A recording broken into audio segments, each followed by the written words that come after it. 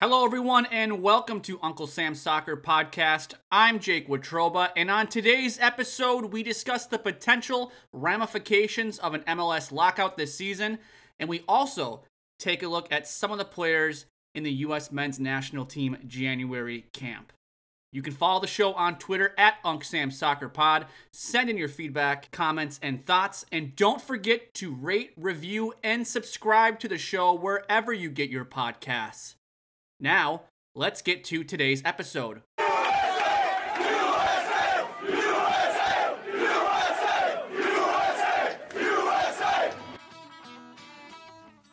Thanks for listening to Uncle Sam's Soccer Podcast, keeping you up to date with the latest in American soccer. And don't forget to subscribe.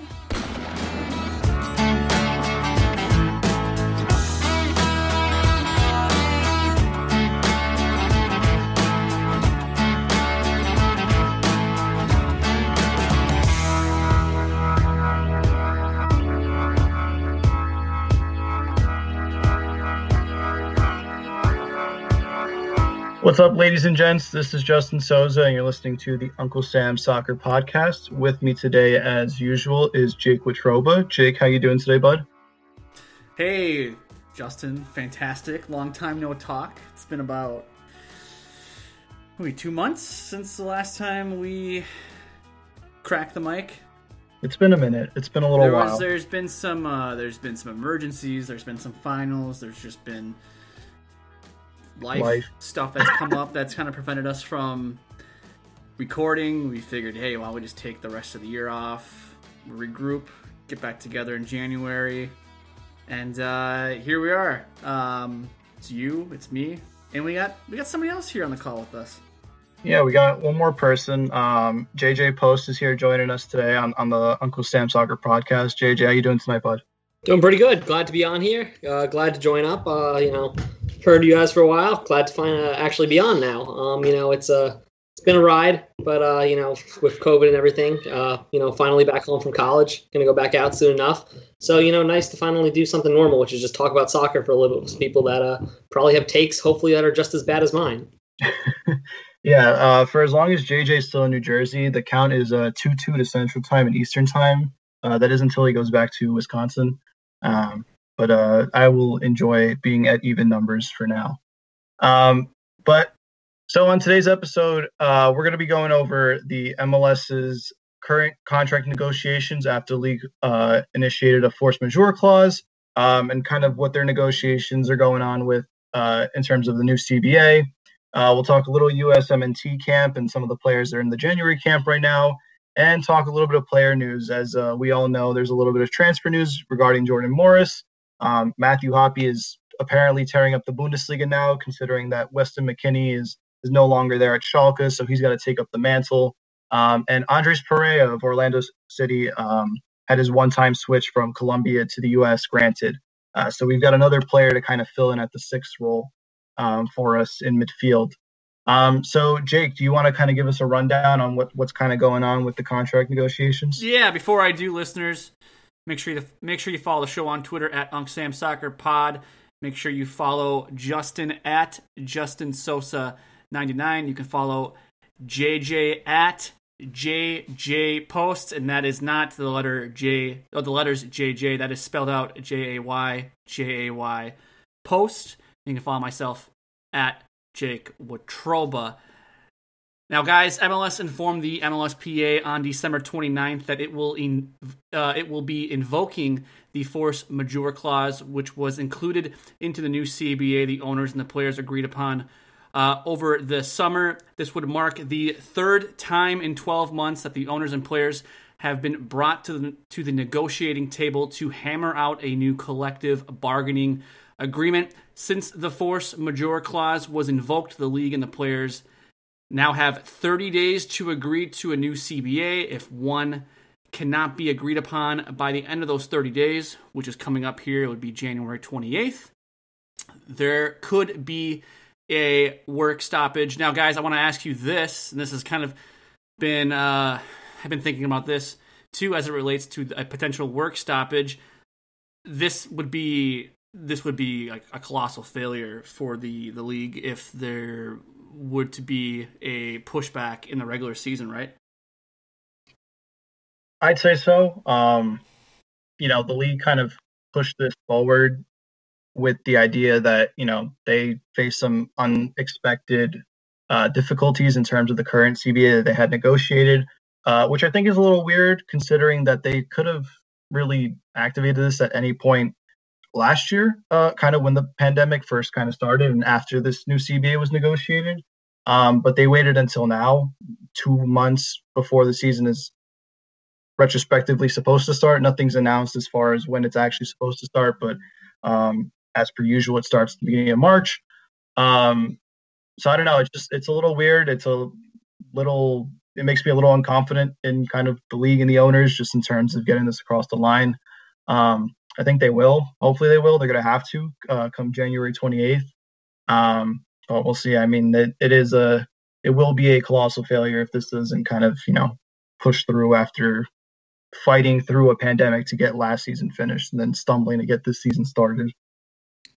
Yeah, I mean, I think weird's a pretty good way to describe it. It feels almost like a calculated gamble by the league to kind of bet on the fact that, with more and more influx of the top-level players in MLS coming from other countries, that there'll probably be less of an interest, perhaps, in, the certain nuances of MLS contracts, certain nuances of American contract disputes, and, all the stuff that makes MLS such a unique league. It kind of feels to me like they're kind of making that as a risk, kind of going off the idea that, someone like Josef Martinez, for example, will not necessarily be too passionate about getting involved in this issue. And, the players that in MLS right now are the top players, the players that are going to have the most clout, perhaps, in the union, are not going to be as interested as, the average player would be 5-10 years ago. That being said, kind of my concern about this is, as someone mentioned on Twitter, I forget who mentioned it to me, it is a union, so it is a majority rule vote, and there are a lot more average MLSers than there are, top-level European or South American or wherever superstars. So I am interested to see, what the kind of general mood is by the players. I believe they put out a statement saying we don't want to back down here. So interested to see if that's a bluff by the players or they're actually going to stick by that, and we're going to have something of a very tense, very controversial end to this offseason in the sense of how this is actually going to be decided. JJ, that's a very interesting point you kind of brought up there as it relates to players who aren't American. So much about, like, when we talk about MLS, kind of one of the things that people point to as a reason for why a player would want to play in MLS over a league in South America is you get paid on time, right? That's kind of a big thing. If you're playing in Argentina or Brazil or wherever it may be, you hear issues of players not getting paid when they're supposed to be paid, and that's kind of a guaranteed thing with an MLS. You're going to be paid when you're supposed to be paid. But you look at this, you say, hey, you from a South American, if you're a South American player, from that perspective, there potentially could be a work stoppage, and you're not going to be paid when you're supposed to be paid if there's a work stoppage. So it's a different wrinkle for players who aren't American, who aren't used to having a union within the Players Association as it relates to the leagues they play in. So, it'll be interesting to see how this affects even transfers this winter. Will players want to come to MLS if this CBA isn't ironed out? But more on the CBA, MLS Commissioner Don Garber said on January 12th that the league is still aiming to kick off in mid-March, which would see teams begin preseason camps in late January, per Sam Stejskal of The Athletic. However, sources with teams around the league told Stejskal that they have not yet to book hotels and travel for those camps, an indication that the preseason might not begin until later in the winter. Now, if memory serves me correctly, guys, I believe last summer they waited until the very last minute to agree upon the CBA. I think a couple months prior to that, when they did, I guess, agree to the CBA, but they didn't ratify the CBA, so it really wasn't an agreement. It was just kind of like a gentleman's handshake, if you will. I think that came down to the very last minute too. So do you get the sense that we're going to be maybe waiting until mid-February, late February, before this whole thing is agreed upon? I I hope not. I was reading something earlier, kind of just that Jeff Carlisle had written for ESPN. This was earlier this month, in fact. And it seemed like the league and the players were on the road to kind of not finalizing, but negotiating at least a deal where they would extend the current CBA 2 more years. The only problem with that is that if that CBA were agreed upon, any type of revenue increase within the league from the potential new TV deal that's up next year, or even that they get potentially through the World Cup, just kind of getting more eyeballs on the league and stuff. The players aren't necessarily going to benefit from that until this now 2-year longer CBA kind of wraps up and they're able to negotiate a new one. So I guess in the long term of 2-3 years from now, and kind of looking at what you're going to earn as a player, this probably isn't the best deal or the most ideal situation to be in as far as kind of figuring out the current CBA situation. But it is one that if they agree upon it, it just kind of gets the ball rolling at least. And I think it's a smart move from the league as far as just saying, you guys can keep making the money that you're making right now. You can receive your salaries. We won't change it, but you're going to have to keep it that way for the next 2 years after. So I think that's savvy from MLS. I'm not sure if the players will necessarily agree to it or necessarily agree with it as of right now, but I don't know. Here's my thing. I read through some of the details, and listeners, I don't think we're the best group of guys to kind of get into the weeds as it relates to the collective bargaining agreement. But from my perspective, the league, in this article with Sam Stejskal on The Athletic that came out a few days ago, it portrays as though we're extending an olive branch to the players. We're not gonna cut their salaries. We're just gonna push out this CBA agreement. And to me, I mean, that sounds good on the surface, but in reality, what you're doing is you're allowing the owners to kind of catch up and make back the money that they lost in 2021 or 2020 rather. The players don't get that, though. The players don't get an opportunity to make back that money they lost. And for me, and I'm sure I probably speak for both of you, but maybe one of you will surprise me. I side with the players, and it's kind of like the old argument of millionaires versus the billionaires. I'll always side with the millionaires, and I'm not even going to say that MLS players are millionaires in this perspective. It's like the thousandaires, if you will. To me, it still feels like the league is screwing over the players because you have a new TV contract coming up. You have a World Cup in 2026. I mean, all these variables that play into it, I feel as though that you're kind of just kicking the can down the road for the players. And while it sounds good that their contracts aren't being cut, you're screwing them over on these raises that they agreed to last summer. I mean, JJ, what are your thoughts? Yeah, I mean, I kind of agree with what you're saying there, both of you. I do agree from a purely business perspective. If you're MLS, I can see why you're liking what you're putting forward here. You're helping your owners, who you, in MLS's case, need to run the league properly. MLS is unique in the sense that it's unlikely that a team will ever survive off of pure, fan devotion. When a team folds, if it runs out of money from the owner, it's unlikely that you see, a situation like sometimes you see in England or in Spain where, the club gets revitalized off of the fans just sticking with it and really putting all their heart and desire. At where MLS is at right now, if, say Minnesota, say Sporting Kansas City, et cetera, pick your team, I don't really see that happening. So while if you're the MLS, I do understand the business impetus on making sure the owners are, prioritized and knowing they have, making sure the owners save their money and want to stay within the league. I do think you have to, personally, I'm siding with the players here because on the outset, like you mentioned, they kind of phrase it, they frame this as a good deal for everybody. We're not going to make sure this is good for the players. The contracts are saved, we're guaranteeing you, making sure nothing bad's happening because it's a pandemic and things are unique, which on the outset's good.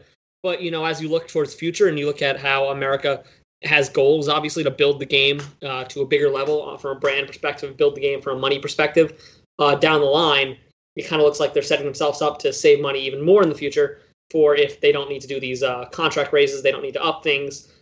If, in fact, in 2 years, in 5 years, in however many years the game is at an entirely different level, and there's a lot more opportunity for these players to be making a ton of money. So I do think from a business perspective, the league's looking at this, licking their chops, like, this is a good deal. This is a good chance for us to, save some of the money we lost in the pandemic. But if you're a player, I think you got to be kind of looking at this with a bit of suspicion, a bit of like, wait a minute, I think we're getting kind of, had the wool pulled over our eyes here.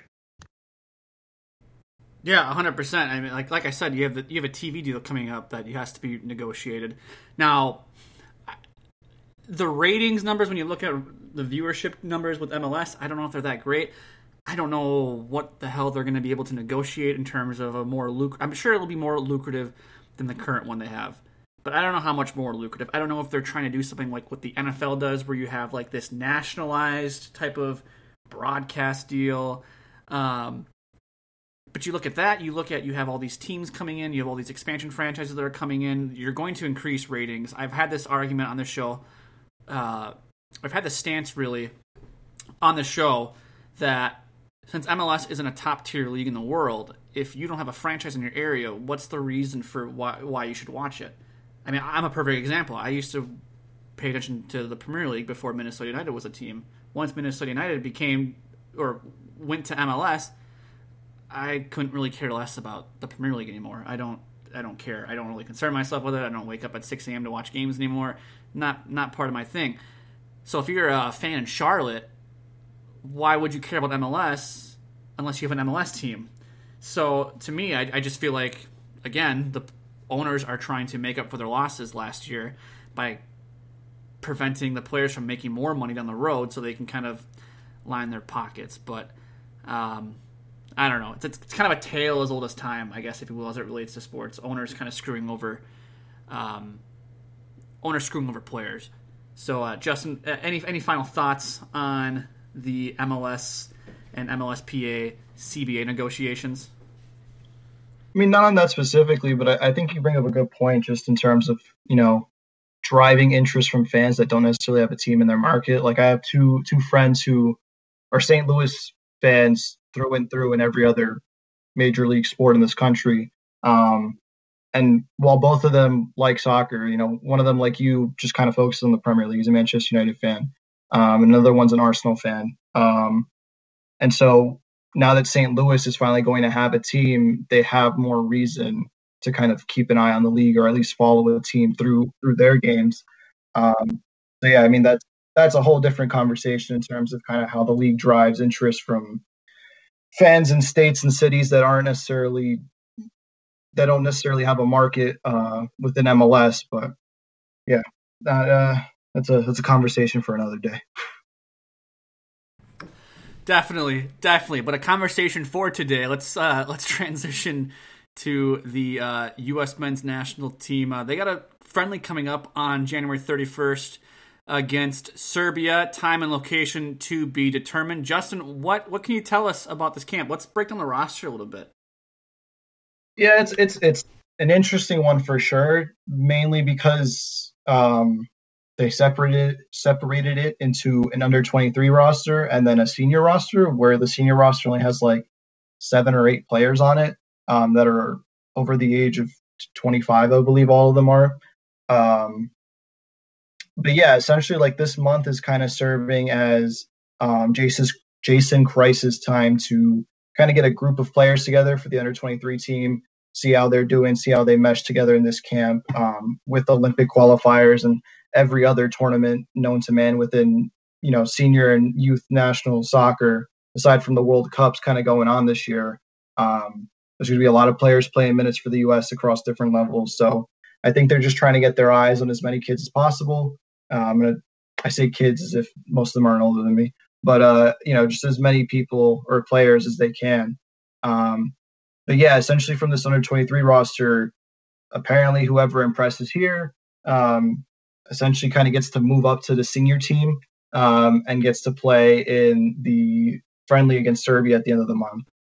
So it's almost like a mini bloodbath with the under-23s in terms of who can outplay the other and then earn their spot with the senior team.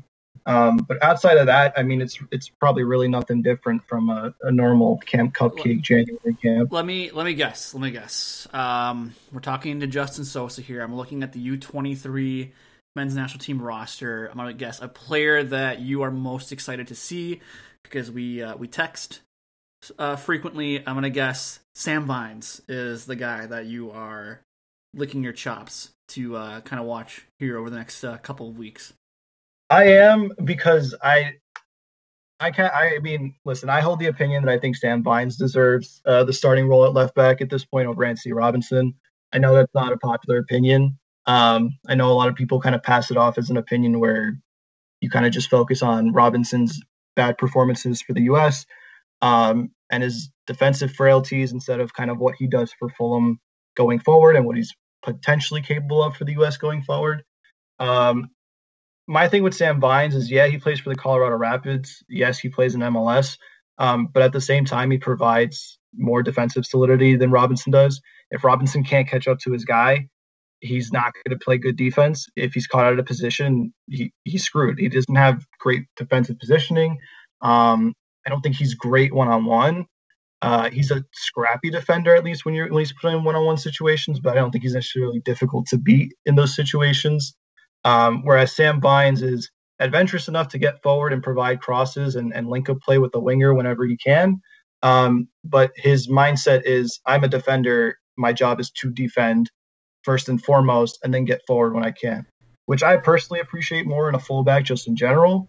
But when you're talking about having Serginho Dest or Reggie Cannon on the right-hand side pushing forward as often as they do, you're going to need the other fullback to kind of sit back and kind of take a chill pill in terms of, pushing forward and adding to the attack. And you are completely against the idea of Serginho Dest playing on the left so Reggie Cannon can play on the right, correct? Even though Serginho Dest can play both sides.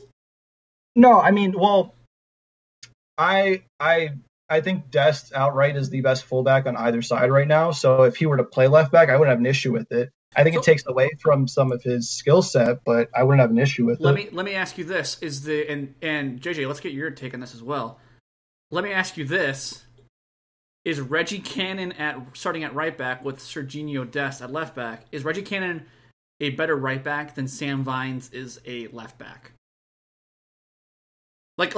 Sorry, that's a really weird question. I guess what I'm saying is, would you I guess essentially feel better with Sam Vines on the left side and Dest on the right side versus having Dest on the left side and Cannon on the right side? I mean, to bring kind of my own view on this, I see the argument. I kind of like the logic of, well, Dest can play on both sides. Reggie Cannon has already proven to be a solid option on the right side. So, we have two inconsistent and one unproven. We have inconsistent and unproven on the left. With Robinson clearly showing in the Premier League he has what it takes to, on the day-to-day, be a good player who can really be a threat vertical up and down the pitch. But for the U.S. men's national team, I'm not going to mince words here. He hasn't been good. He had one good friendly. I believe the first one I forget who it was. He got called in. He was very good. And then since then, he's kind of just been, a turnstile.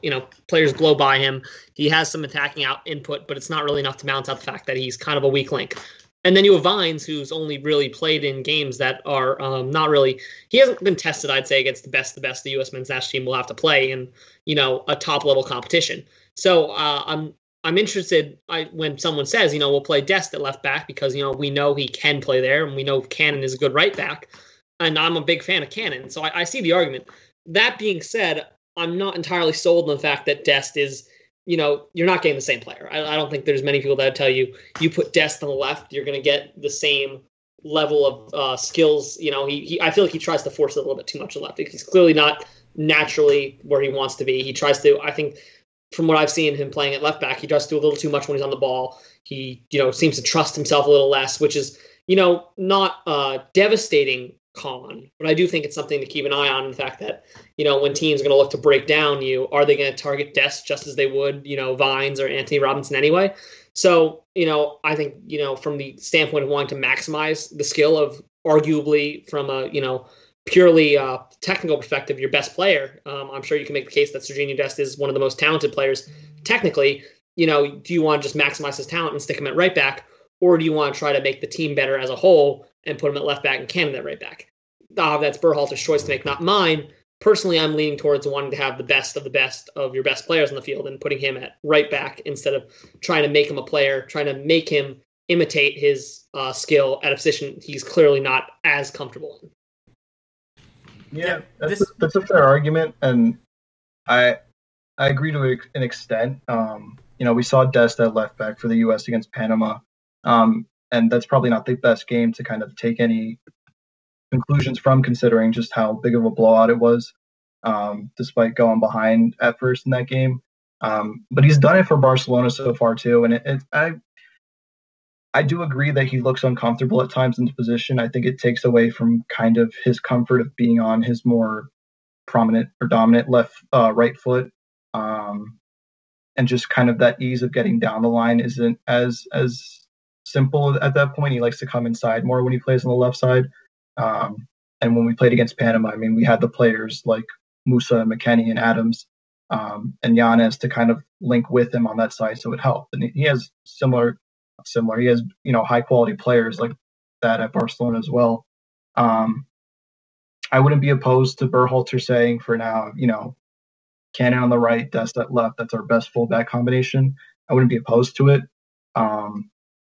However, I wouldn't want that to be the conclusion he comes to now without, giving Vines his opportunity to play Brazil and get not necessarily Brazil, but just kind of in the Anthony Robinson perspective. He played up against Brazil and he got absolutely toasted by, I think it was Douglas Costa. And until we see Sam Vines kind of get an opportunity to play opponents like that and, show us some concern in terms of his ability to, essentially defend the best of the best in the world. I think that's where I'll then be like, okay, Sam Vines and Robinson aren't cutting it either way. So maybe we should look for Dest on the left and Reggie Cannon on the right. I mean, we have like 45 different right backs. How do we get Sam Vines to like FC Dallas or Philadelphia Union so he can get sold to somebody in Europe so we all can just feel better about Sam Vines playing left back? He's got links about it. How do we do that? Cole Bassett was linked with Germany or German clubs, and I was kind of hoping his move would materialize and then Vines would get the opportunity after this season or something. But we'll see. The Rapids don't have, that pathway like the Union now have, or the Red Bulls or Dallas, in terms of getting a player to Europe. So we'll see if they can, carve that pathway essentially with one of Bassett or Vines or one other player that they have in their ranks. And I'm not saying I'm opposed to an MLS player starting in this national team squad. I think as the talent level rises, I think it's going to be harder and harder to kind of sell that to the fans, where you're like, we have Christian Pulisic at Chelsea, Weston McKennie at Juventus, Tyler Adams at Leipzig. I'm sure I'm missing some others here. The more and more we're able to have links to Americans at bigger and bigger clubs, it's going to be harder for Berhalter to turn on and be like, yes, we have all these players in Europe playing at these big clubs. Sam Vines, Colorado Rapids, they're starting left back. I think that's just going to be a hard sell to the fan base. And I'm not opposed to it either. I get it. You're probably going to have to fill out the rest of this roster with MLS teams. They're in a better position now than I would even say under Klinsmann before Brazil. You have more. You just have the talent pool is so much better. But you've also raised like an interesting point there too, Justin. Like, I don't want to say logjam, but there's kind of a logjam at right back now, especially, and we can get to this later. Bryan Reynolds is linked to clubs in Italy. I think there's a move to Juventus here in the very near future. When you have potentially Bryan Reynolds, Serginho Dest, Reggie Cannon, I mean, you probably want to get as many of those guys into your lineup as possible, or at least into the squad. And I don't think there's really any justification for holding 3 right backs on your 18-man squad there, right? No, not necessarily. And I mean, look, if you have the plan of putting Dest at left back and then calling, Cannon or Reynolds or Cannon and Yedlin or Cannon and Araujo, just to show like how many different right backs we have up to the senior team, then by all means do it. Let me ask you a cynical question. Can we have a starting 11 of just right backs? Is that possible? I think we could. I mean, we have two that we haven't even named right now in the under 23s with Kyle Duncan and Aaron Herrera, both right backs too. So you'd have Cannon, Reynolds, Yedlin, Araujo, Dest, Herrera, Duncan. That's 7. Gloucester can play right back. Richards can play right back. If you want to make the argument that they're right backs, then you have 2 center backs right there. Exactly. So, like, essentially, we could field the whole 11 of right backs. which if Greg Berhalter were ever on the verge of getting fired from this job, I think that should just be his sign-off as a giant. I'm going to play all 11 right backs on the field, including goalkeeper. Just a giant middle finger to everyone involved there. JJ, is there a player on this U23 roster that stands out to you? Is there anybody that you're excited to watch? Justin knows my my particular homer take on this roster, but my biggest notice was a lack thereof of a certain player, which is Caden Clark. I'm a big Clark proponent. Personally, my issue here is not that I don't think, I'm looking at the U23 in particular. Dotson, KO, Pereira, Tessman, Williamson, Ewell. My issue is not that I think they're bad players per se. I'm just not really seeing where the creative force in that group is. Williamson, I think, is a very good player, but he's not exactly going to be driving your team forward, I don't think. Tessman's a good player. He's not really a proper number 10 either. So, I'm looking at these players, and I'm looking like, well, they're all good, but I'm thinking Pereira, Dotson, Tessman, Williams. Like, these are players in a similar mold. Ewell gives you something different, but he's more of a deep-lying passer than any sort of forward creative force, which I think Clark, personally, I think Clark is, one of the most underrated talents in our pool, full stop. But I think he would really be able to stand out in this lineup of midfielders, in the sense that he kind of brings a certain attacking prowess that I don't think anyone else in this midfield group really does. He gives a certain, if Berhalter's looking for steel in the midfield, Clark isn't going to give him that. But if you want to put a guy that's going to be able to break lines, if you want to put a guy that's be able to take the ball forward and really create chances for this team, I think Clark is on a different level than any of these guys in the pool. That being said, of the players total in the pool, the one that I'm looking most forward to seeing would probably be Daryl Dike, because I was really looking forward to see him in the last set of friendlies, and obviously, due to late disclusion, he couldn't see him in the games. But I think Dike is a player that really has caught fire in terms of hype, as far as an MLS prospect can go in the last year, because he's the kind of player that he looks like the American stereotype, big, strong, but then you add in all these all these new flair, he's been showing the last month, since the summer. He can finish. He's got, technique. And he's kind of the combination of raw power and, the college soccer stereotype coming out of UVA, just a hard runner, can get forward, will muscle you off the ball. But then he puts the ball in the net with a precision that you don't really see with anyone else in the MLS. And, I think he's a prospect that's really interesting going forward for what kind of profile Berhalter wants to see in his striker.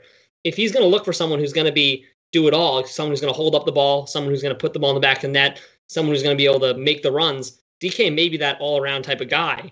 But, if he's looking for a more specific profile, someone who can more specializes in a certain aspect, that's where I think Dike is going to find himself on the outside looking in. But, I think this is going to be a good chance for him regardless to kind of show what he can do when he's with the national team.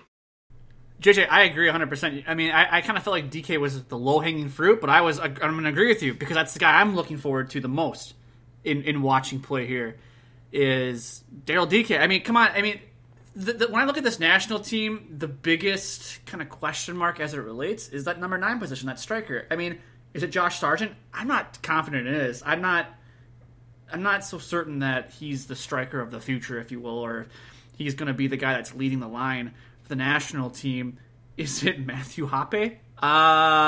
I mean, we're going to find out, I guess. I didn't realize he was supposed to be on our radar until the last couple of weeks. I guess he's lighting up lighting the lamp, if you will. That's kind of a NHL expression, hockey expression there for Schalke. For me, it's Daryl Dike. I mean, if he is as good as we think he potentially is, and this is going to be a guy I'm going to be watching all next season with MLS. I mean, if he kills it in MLS this season, I mean, we're talking about a guy that's probably going to get sold off to Europe. He's probably going to be playing, I would hope, for a top 5 league. And I think that he gives U.S. men's national team fans hope that there's depth at that striker position. I mean, my biggest fear going into if they qualify for Qatar, and I have no reason to believe that they won't now, changing my stance on that. A couple years ago, I was like, there's no way in hell this national team's qualifying for the 2022 World Cup. That's one of my hot takes, by the way. JJ, as we kind of talked about pre-show hot takes. My biggest fear was we're going to have to go in there with, like, Josie Altidore and Jossie Zardes as, like, our strikers. And, like, to me, that's, like, a nightmare. I feel like who's going to – I mean, I don't want anything to do with either of those two, and I get it. Josie served a purpose in 2014, and I get it. He's a great for what he was. He's a great striker, but I just feel like you need more. We need more than just Josie Altidore. We need more than Gyasi Zardes, and whether that's Josh Sargent, whether that's Daryl Dike, whether that's Matt Hoppe. I'm just excited to see what this kid can do with Orlando, and I hope he has a killer season in MLS, and I hope he gets out of Orlando City and kind of follows, I guess, if you will, that path that Kyle Larin carved out at Orlando City. I know Kyle Larin missed a sitter today for Besiktas. I watched that. But I just hope that we can get this kid to Europe, and I hope he can just start banging in goals. And hopefully Josh Sargent does too. I'm not saying that Josh Sargent's a lost cause. I just think Werder Bremen's kind of just a crappy team that probably isn't a good place where kids develop. You know what I mean? It's not a great place where you want your striker playing it. Like I said, Justin, you and I have had this conversation. I kind of wish Josh Sargent was almost playing in the Eredivisie, where it's just like a high-scoring league where he can learn to just bang goals and finish goals. That's fair enough. And I like, playing within a team that plays more competent soccer than Schalke has shown this season would definitely be a huge help. I just think it's interesting because, a lot of people were saying last year when Werder Bremen were on the verge of getting relegated, they were all like, okay, maybe this is better for Josh Sargent. They dropped down a division. He's the outright starting striker for them. He gets more minutes against, easier competition. He scores goals, gets his confidence up. And I can see where the value in that could be. But I would almost say there's still more value in him kind of, I'm going to say suffering, because this kid is really suffering through, this lack and inability of Werder Bremen's to really carve out and make any good chances for him. Because it's just going to make him hungrier and make him more precise when he's in the box to score goals. And, when the opportunities have kind of fallen to him this season, I don't think he's necessarily taken all of them. And those are the signs that we should kind of be worried about. But I don't necessarily think him dropping down a division would help. Similar to how some people are like, oh, Schalke's getting relegated. Maybe this is better for Matthew Hoppe because they'll go down a division and he'll be the outright striker because he's doing well now. It's like, yeah, you can look at it that way. Or I think there's also an argument to be made that if Matt Hoppe lights up for the second half of the Bundesliga and he's in great form and scoring goals, I think there's an argument to be made that Schalke could just sell him off to somebody else too. Yeah, that's a team. That's a club that's in like they're struggling financially, and I could totally see them selling them off to some mid-table Premier League Bundesliga club to kind of make a quick buck on him. But yeah, they'll just send him to Werder Bremen so that him and Josh Sargent can suffer together up top. No, I agree with you on your take of having a striker at a team like a Werder Bremen. I think I don't know. I feel like having a defender at a club like that is probably good, where the emphasis is on defending and sitting back, and we're going to absorb all this pressure. Like, I know you're not a big Anthony Robinson fan, and I'm not necessarily a big Anthony Robinson fan, but you look at Fulham, they suck. I'm going to come on and say it. Fulham sucks, okay? Anybody who disagrees, you're an idiot. Fulham sucks. But I have to imagine that Fulham, when they have to play clubs like Liverpool or United or City or Everton or Leicester or Chelsea, it's probably good for a guy like Anthony Robinson to play for a club that has to absorb all that pressure, because he sucks at defending. I mean, Justin, you said it earlier, he sucks at defending. It's probably good that he has to face pressure like that constantly, and it probably helps him learn how to defend a little bit. That was my biggest concern with Sergiño Dest playing at Ajax and then going to Barcelona. It's, okay, so you played in the Netherlands for the top club, and then you go to Barcelona. You never, and this is kind of still my things I worry about with Dest, is that you never really had to play for a club where you had to sustain pressure, really. Like at Ajax, you're probably the only time you're ever facing a team where you're probably going to concede possession is probably in the Champions League, right? I mean, that's for Ajax, it's probably it. I mean, and with Barcelona, again, maybe with this iteration of Barcelona, it's probably against maybe a Real Madrid or an Atletico, or whoever you're playing in the Champions League that's not below you, I guess, in terms of like tier of league.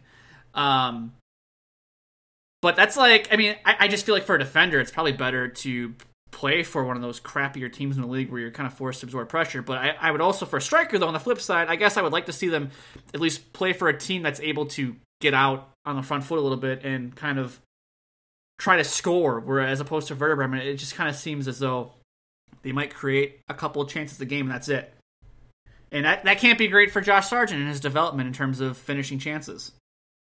Yeah, no, definitely. I mean, I can see your point there. I just, I guess there's different lessons to kind of take depending on what his situation is. My hope is that he kind of goes with what I was saying in terms of, okay, I'm not going to get many chances, so like I need to take the ones that I get and I need to make my own, which essentially would make him a better overall striker for us and just in general. But that is also a lot to ask for from a player who is still trying to find his feet in senior level soccer. So hopefully his situation at Bremen either gets better in terms of the quality of players around him, or he gets a move next season or this summer where, he ends up in a spot where they kind of cater towards him a little bit more and give him more to feed off of. So that'll be an interesting development to watch. And some other interesting players too, just kind of in the under 23 roster. Brady Scott from Austin FC, who's essentially almost a journeyman at this point. He was over in Germany for a little while. He was on the under 20 World Cup roster, not in 2019, but in 2017. He was on Nashville last year, and I don't think he made an appearance. But now he's on Austin FC, which is interesting. George Bello from Atlanta is on this under 23 roster. Chris Gloucester, like we mentioned before, who is essentially being allowed to leave PSV this month, to some disappointment, is on this roster. Henry Kessler from the Revolution, who was just recently drafted here. Mauricio Pineda, Donovan Pines from DC United. And then a midfielder of interest that I think we should all kind of keep an eye out for is Andres Perea, who just got his one-time switch granted. It's from Colombia to play for the United States. And the reason I kind of spot him out in particular is because he is a player who I see potentially jumping a lot of our current depth at the 6 role and being the deputy behind Tyler Adams, to kind of play at that position. I feel that his skill set and just the mold that he's in is suited more towards how Adams actually plays the position. And in that sense, if that's the way Berhalter wants to play with these 3 dynamic center midfielders who are relentlessly pressing and just kind of always moving the ball quickly, I think he'll jump Ewell. And I think he'll jump the other kind of prospects that we have right now, like Owen Otasowie and Johnny Cardoso. If he can kind of sustain his minutes at Orlando. One, because I think Otasowie and Cardoso still really are enigmas in the pool, just in the fact that we don't really know what they bring to the table just yet. I don't think there's enough senior minutes under their belt to kind of confirm what their skill sets are. And the other thing too is like to go from Adams to Ewell is such a drastic change in style of play, because you're going from this dynamic defensive midfielder who will run around all he needs to kind of close down space and be this defensive presence and get the ball into the forwards' feet as quickly as possible, to this guy who likes being on the ball and likes kind of spraying these long passes and breaking the lines from deep positions. And I think Berhalter would prefer that he sticks with the style of play that the U.S. can kind of go with when Adams is in that position. And so Andres Perea is this player who has that dynamic kind of style of play in terms of he can cover ground a lot. And while he isn't this pure destroyer that Adams can kind of be considered to be, he is still capable of doing a job defensively while also potentially being a little bit better than Adams in terms of kind of breaking press, passing the ball around, kind of facilitating possession. So I think it'll be interesting to kind of see if he kind of makes that cut from this under 23 roster to the senior team for the friendly against Serbia. I think he's a player to kind of keep an eye out for this next few months. Yeah, I do think one player you actually brought up at the start that I think is a really interesting one is Chris Gloucester, because I wonder if this might be a tryout for him in a sense, if he is allowed to leave PSV and if his next step is indeed back to MLS. Like every year, Red Bull Inks have reemerged. You got to wonder, is this going to be a chance for, obviously, there's no explicit, probably scouting and national team camps going on, but you got to imagine guys like Jason Kreis, Greg Berhalter, these are MLS guys. They're going to have friends within the league. They're going to be the ones who are going to be saying, hey, Chris looks really good this camp. This is a guy you're going to want to put a good contract on the table for. So, this seems like the, not an olive branch per se, but a really good opportunity for Chris to kind of, say, I am still here. I am still a player. You're going to want to get on your team for, the MLS season. If PSV is going to let me go, that's going to be a mistake on their part, and I'm a guy that's going to be able to make an impact for you. Because I still believe that he is a player that is going to come in, and if he chooses to come to MLS as his next step, which is what the reports seem to indicate, I think he's a player that can make an impact, immediately. Because I think he's kind of been frozen out at PSV, but I still think his ability, I still think his, talent, it's at a level where he's going to be, if he finds his groove, he's going to be able to contribute. So I think if he is able to make the most of this camp, if he's able to, find some of the form that, it's hard to find after not playing for however many weeks, I think it's going to be a big opportunity for him to really, get a lot of interest from perhaps MLS teams or, whatever other teams are interested in seeing the U.S. men's national team play this month. Now, guys, before we wrap up the show, I do want to highlight one senior national team player, Jordan Morris. He looks like he's on his way out, or at least rather a 6-month loan from Seattle Sounders to Swansea City. It sounds as though The Athletic is reporting that this will be finalized later this upcoming week. I don't know about you guys, but for me, this kind of caught me off guard. We kind of heard these links of Jordan Morris to Europe. I thought, I'm not somebody who holds Jordan Morris in the highest regard because of the whole puppy situation with I don't want to go to Europe because of my dog and my girlfriend and that whole thing. Like, that always kind of rubbed me the wrong way. But I still regarded Jordan Morris as somebody who could be playing for like a mid-table Bundesliga club or something of that regard. And seeing a move to Swansea City, I'm not really sure how I feel about it. It sounds like there could be maybe an option to buy if they were to get promoted. I don't think that's been officially reported by anybody. I've kind of seen that thrown out on Twitter. But a move to Swansea, a move to the championship. Quickly, Justin, what are your overall thoughts on that? Yeah, we kind of talked about this before, just like within our group chat. I don't hate this move, and I think it's a smart move for Morris, especially with it just being a 6-month loan. I think this puts him in a country that speaks English, so he won't have that language barrier to get over. It puts him in a league that is competitive and will test him against other, competitive and highly, thought of teams in England that aren't necessarily in the Premier League. And I think he will get playtime. I don't think there's just a loan just to loan him in for depth. Swansea lost a few players recently that they had already had on loan. I know Morgan Gibbs-White went back to Wolves. Casey Palmer went back to Bristol City, and Victor Gyökeres went back to Brighton and then went on loan to Coventry. So those are all 3 midfield/forward options that they kind of lost this window alone. So I think he'll get his opportunity to shine. And if he's really this homebody and just does not enjoy his time in Wales, playing for Swansea after these 6 months, my thought process would be he probably has some say in kind of saying, no, I don't want to stay here any longer if there is that option to buy and Swansea decide to pull that trigger.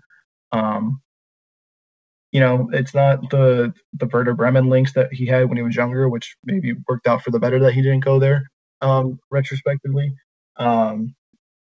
But yeah, I don't entirely dislike this move. I think it's a solid move for Morris. I think it's a solid move for Swansea.